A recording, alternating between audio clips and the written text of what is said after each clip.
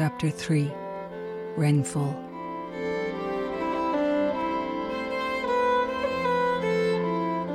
Carmoyle was what Irish people called a big house, and ownership remained in the original family, of which the eldest surviving member was Ethan Blake.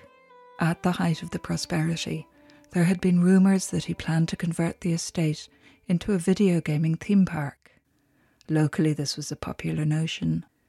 The area needed an attraction, and the Seoul Castle Adventure Park would have placed it firmly on the tourist trail.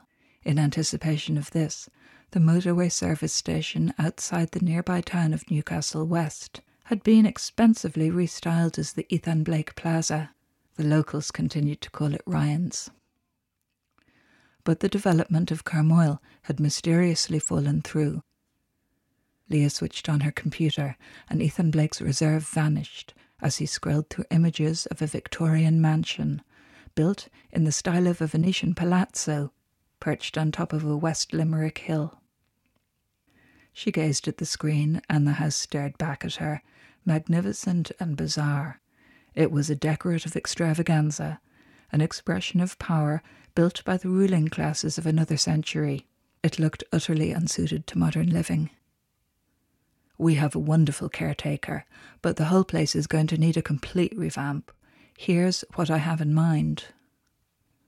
Ethan Blake's eyes were alight with the passion of a Californian who has finally found his roots, aristocratic ones at that. Words like coins and plinths and voussoirs fell around him like rain, and his hands moved as he spoke, building castles in the air around him.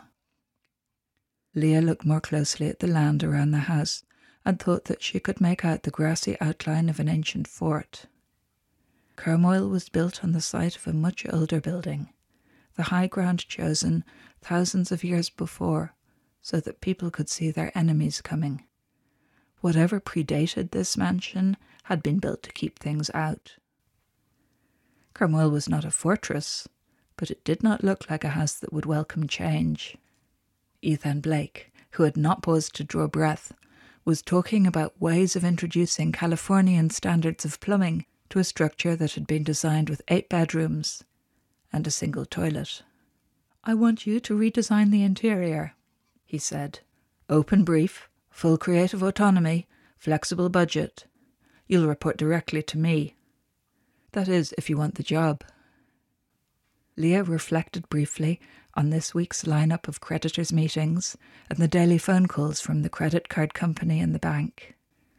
Then she looked at the house, ivy entwined in its marble colonnade. It looked familiar, even though she was almost certain that she had never seen it before. Weird.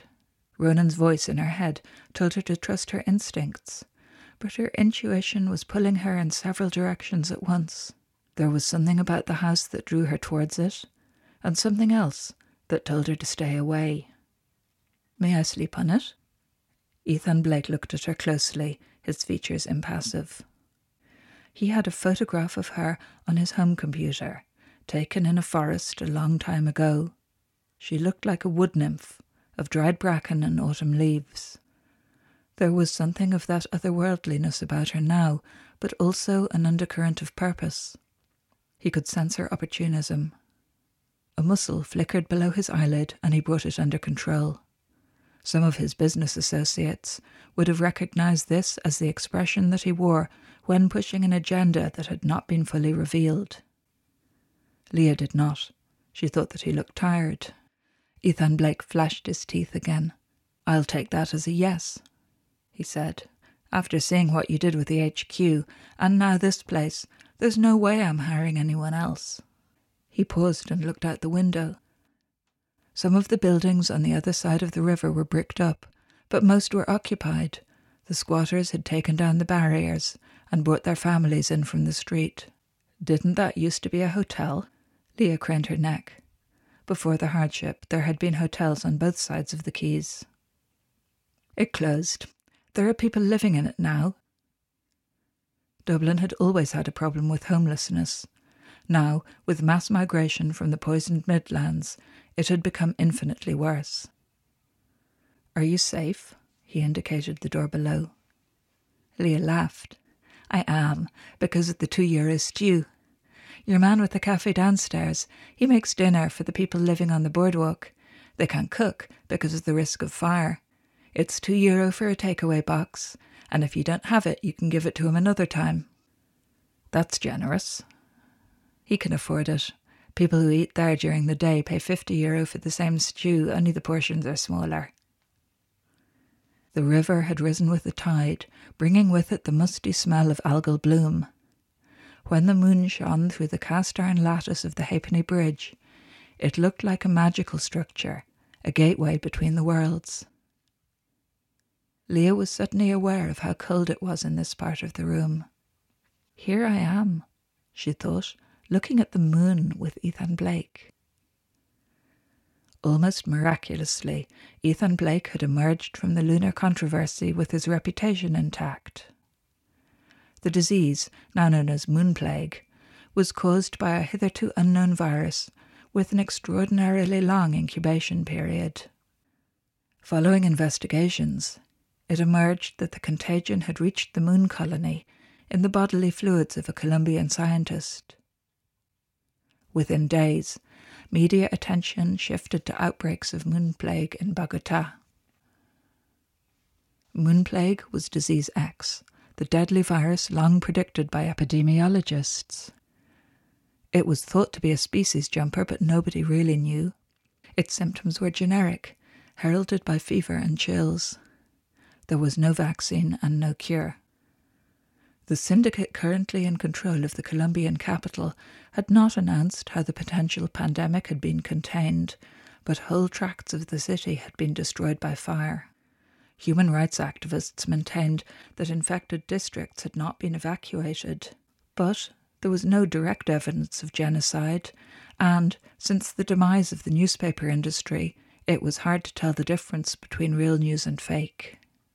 The moon plague had only just been contained when it was eclipsed, at least in terms of media coverage, by an even more devastating event, worldwide crop failure, the long-term consequence of the cloud seeding compound known as rainfall. While no one ever claimed that rainfall was the cure for climate change, it was widely believed that it had the capacity to stabilise fluctuating weather patterns until wider policy changes began to take effect. It was composed of innocuous minerals and extensively tested to reveal no toxic effects on any species. That was still the case. The trouble was that some species really, really liked it, and they weren't the sort of species that needed encouragement. It was years before the extent of the damage emerged, and by that time it was far too late. Invasive species were on the rampage, the crops had failed, and the lakes were smothered under a blanket of algal bloom. But it wasn't until the cattle died that people began to wake up to the consequences of rainfall. The fields were as green as they ever were, carpeted with a plant that looked and apparently tasted like grass, but was no more nutritious than astroturf. The pastures could no longer support livestock. Nobody, Leah reflected, was using the phrase extinction event, but it was hard to get it out of her head. Beside her, Ethan Blake gazed skyward at the ruination of his colonial dream. Given the global food shortages that followed in its wake, the loss of the moon colony seemed comparatively small, but 2,000 people had died. "It broke my heart," he said, reading her thoughts. "I had hoped to create a safe place, a repository of sorts, should the situation on Earth become untenable." Leah wrapped her arms around herself. What was it like up there? Empty and cold. You have so much survival gear that you don't really get a sense of it. But it has also occurred to me that the technology developed for survival in an alien environment could be used closer to home. I am afraid that this may become necessary sooner than we expect. He turned towards her, making eye contact for the first time. When conditions deteriorate, I want to bring my family home to Carmoyle. Ethan Blake's dark hair was still tousled from the rain, and his skin was pale in the blue screen light. With the room spread out like a movie set behind him, he looked like the romantic lead in a sci-fi thriller. Leah's heart raced. He is very beautiful, she thought, and realised that this was something of which he was entirely and unscrupulously cognizant. He held her gaze for a moment longer, then withdrew an oblong package from his coat pocket. "This is a gift," he said. "A prototype. It will help us keep in touch." He placed the package on the table. Leah saw him down to the street. Ethan Blake bowed in the doorway with Japanese formality.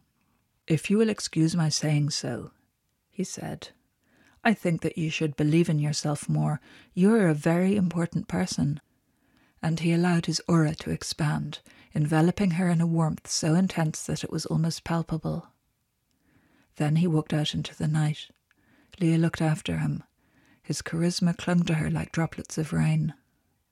This isn't just about the house at Carmoyle, she thought.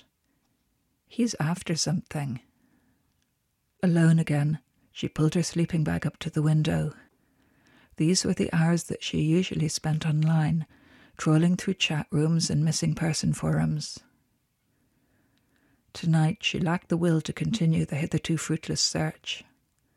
Her brother had vanished without a trace. Ronan Lawless, she thought, where are you now? She sat for a long time in the moonlight, looking out over Dublin's diseased and broken heart.